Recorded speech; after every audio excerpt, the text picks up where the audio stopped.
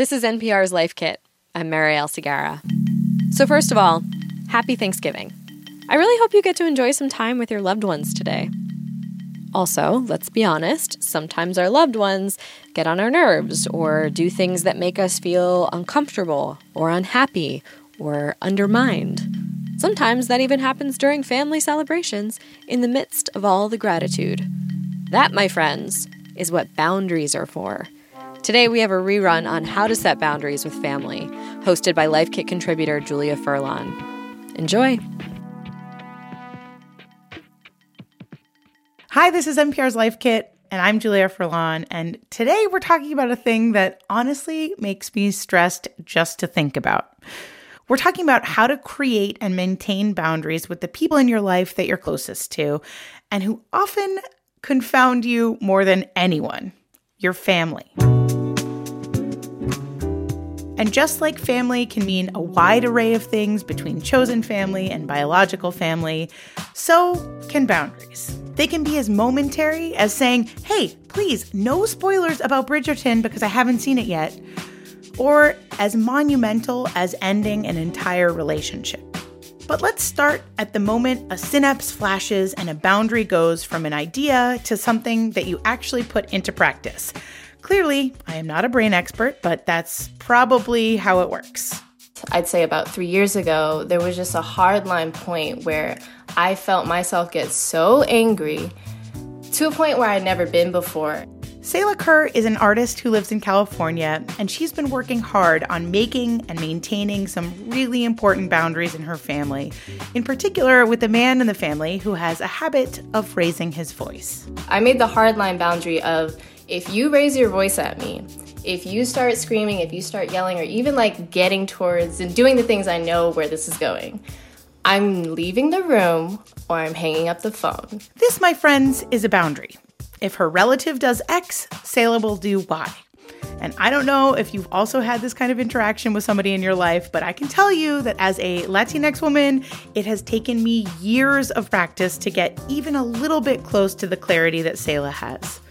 And for you, maybe it's not a family member yelling, maybe it's somebody critiquing your weight or your gender presentation, or even a grandparent wanting to give your kid a toy or a piece of candy at 8 p.m. Whether it's a momentary thing or something life-shifting, learning how to articulate and establish boundaries is vital to having more honest relationships with the people in your life.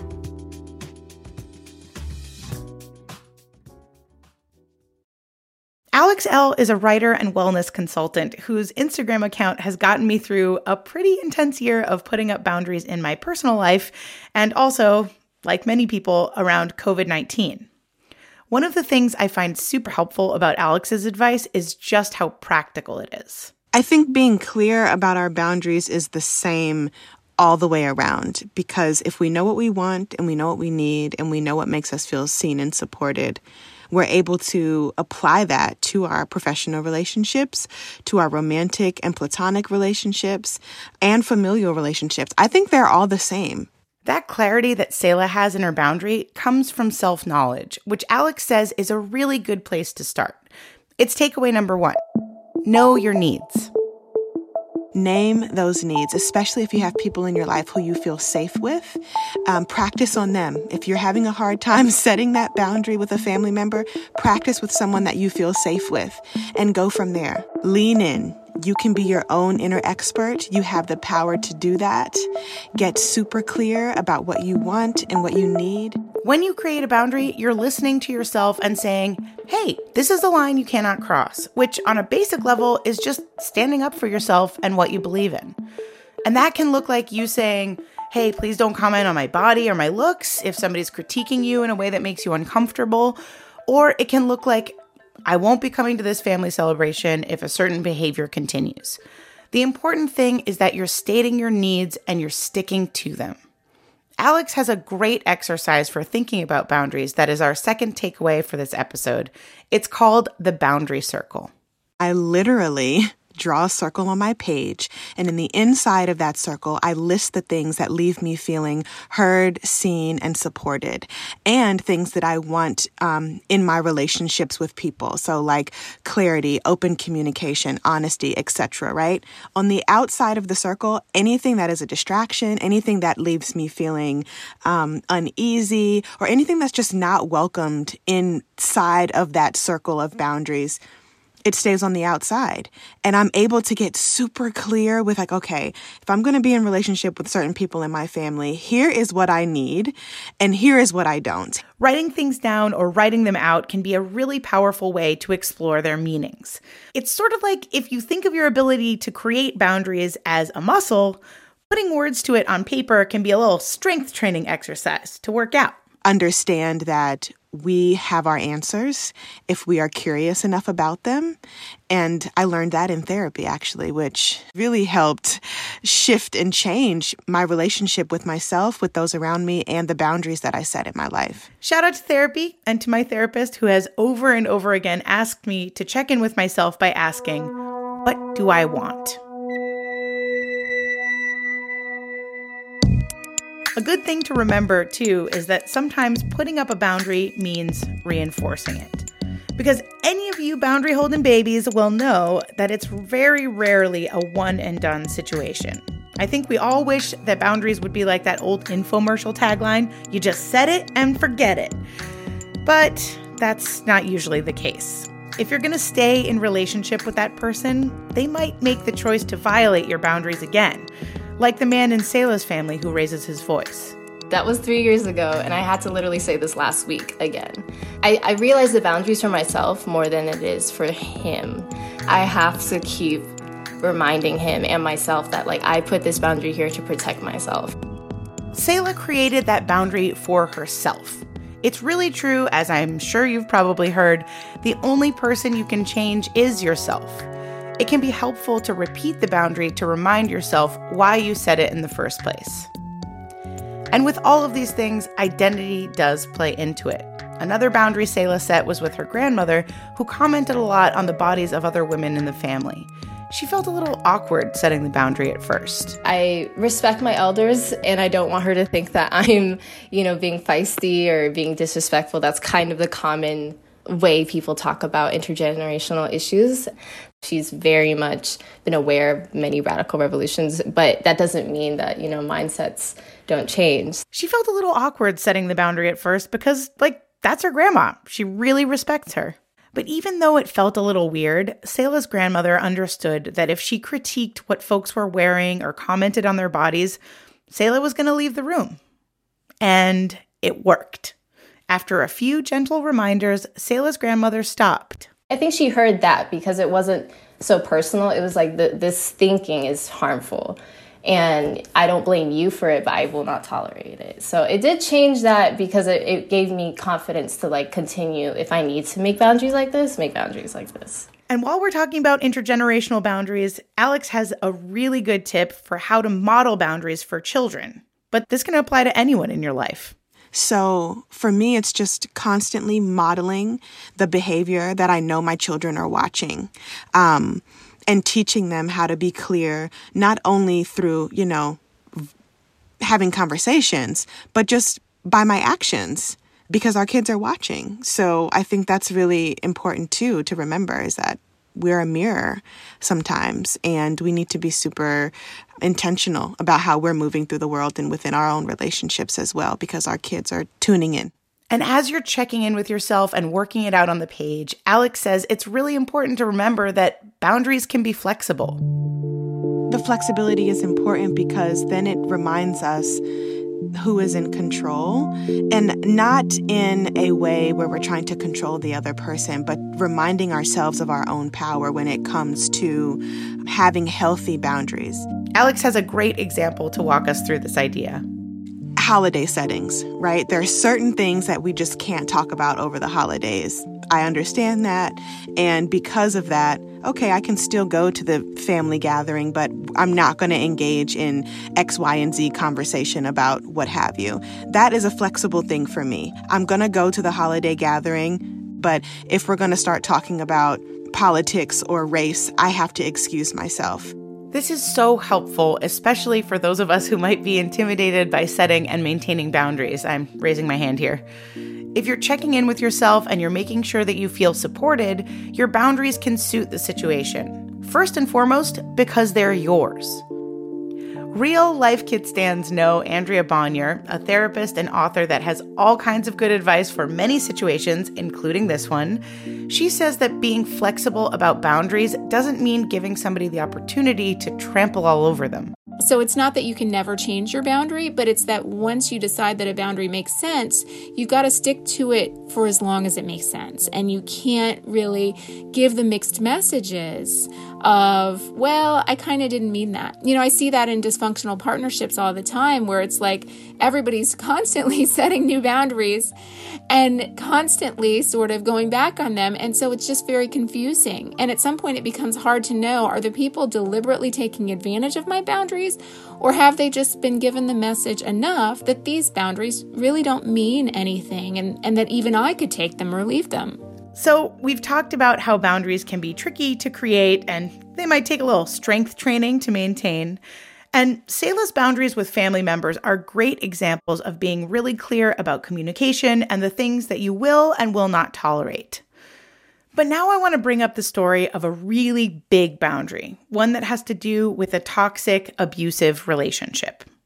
These kinds of boundaries can change a relationship forever. We all live with how we're parented. She lived a really painful life. And unfortunately, she didn't have the resources to parent me. I have a lot of compassion for that. I also have a lot of respect for myself that I didn't get the resources I needed. That's Callie Little. She had already put 800 miles between her and her mom and had already recognized that her mom didn't have the ability to parent her the way that she needed. But for her, there was a breaking point after years of abuse. The straw that broke the camel's back was such a small thing in comparison to everything else. After I was 24, so after 24 years of hearing about how I was this vile, vicious, toxic, ungrateful brat, and that is like some of the kinder things, the thing that was the final straw was that she called me an idiot because she said something racist. And I told her she was being racist. And she said, don't be an idiot. And it was just this tiny thing, but it was also this huge thing. Like, I don't let anybody in my life speak to me that way. Callie is one of the many folks who are estranged from a close family member. One online questionnaire conducted by Carl Pillamer, a sociologist at Cornell University, found that 27% of respondents reported being estranged from a family member. For Callie, after that boundary went up, the stakes only got more intense. I got an email from a family friend about a year into the estrangement, and they said, your mom wants to tell you her diagnosis herself. Callie's mom had terminal lung and brain cancer. And I went into a bit of a hole because at that point I had to decide, if I wanted to keep the boundary. Do I want to be in touch with my mom, who's the only mom I'm ever going to have? Or do I want to let her die without ever saying goodbye? It was 2 weeks before Callie was about to get married, and this added a lot more stress. But the boundary stayed, despite people criticizing Callie on Facebook and telling her that she would forever regret sticking to such an intense boundary. Estrangement from biological family is the kind of thing that people have a lot of feelings about, which Andrea says is rooted in our expectations of family. I think we have a culture that very much is somewhat unforgiving of family estrangement, or at the very least, they're skeptical of it. I have a lot of clients who all their lives have been told, oh, just, your mother loves you, forgive her, after really abusive treatment, or a father or a brother or whatever. And the clients are constantly faced with that script from the outside world saying, oh, just, why don't you just let bygones be bygones? And so you have to be prepared for that too, that it might look quote unquote wrong. Andrea says that as you create a boundary, it's important to think through the effects that a particular boundary might have. That's our fourth takeaway for this episode. If it's a big one, think it through. We can have the best laid plan for why our boundaries are meaningful to us and why we need to assert them for our own mental health. But sometimes the people in our lives don't respond as well as we would hope. And they don't actually have our best interests at heart, or they can't really even understand where we're coming from. So I often advise people, especially if it's been a really toxic or problematic relationship, to be realistic about what the after effects might be. What's the fallout? Andrea recommends that especially for big boundaries, there are a lot of questions that would make sense to go through, especially with the support of a therapist. Am I willing to actually stop speaking to this person after multiple warnings when they have broken my boundaries? Am I willing to take the steps that I need to keep me and my family safe if this person has sort of an explosive type of personality? Am I willing to actually put my money where my mouth is in ways that I have to be prepared for? In Callie's case, she was ready to manage the consequences of this boundary. And who knows, maybe the years that led up to it, making smaller boundaries with her mom, made her boundary muscle really strong.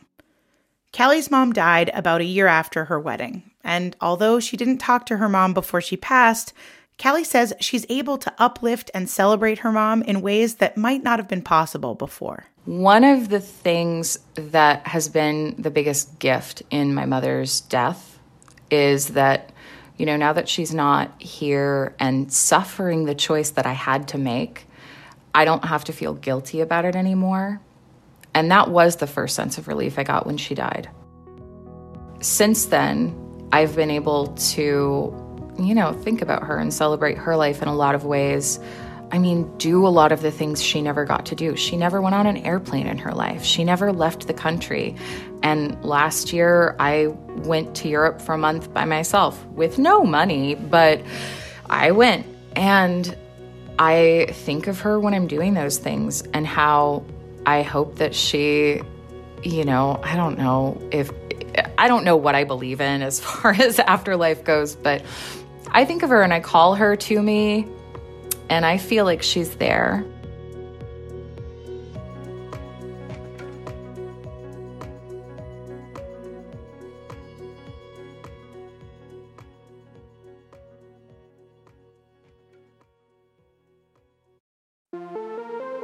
So, my little boundaroonies, we've reached the part of the episode where we recap the things that we've learned so we can make sure that you take this advice from inside of your ears and your brain and into the rest of the world. And, I think it's worth saying that boundaries are hard. Not everybody grows up exercising their little boundary muscle. I know I didn't. So just know that it's okay to start from wherever you are and go from there. So step 1 is get really clear with yourself. Ask yourself, what do I need? And then trust yourself. Trust your gut. Step 2 is write it down. You can use Alex's boundary circle exercise to map out the things that make you feel centered and supported and leave the other stuff on the outside of that circle. Try it. Have fun with it. Don't take yourself too seriously. Just give it a go. Step 3 is boundaries can shift and change with you because you decide what they are. They can be flexible. At the end of the day, our flexibility really does depend on what we want and what we're willing to put up with. It really just comes down to what are we comfortable with. And step 4 is when you're thinking of making a life-changing boundary, get comfortable and think through the things that might happen as a result. It does take some extra strength and extra planning to say, I'm going to have some fallout from this, but I believe in what I'm doing enough to know that it's the right thing. And I believe enough to pay the price of some discomfort. I'd say my final thing is good luck, because I'm going to be out there trying to strengthen my own weak little boundary muscles right along with you.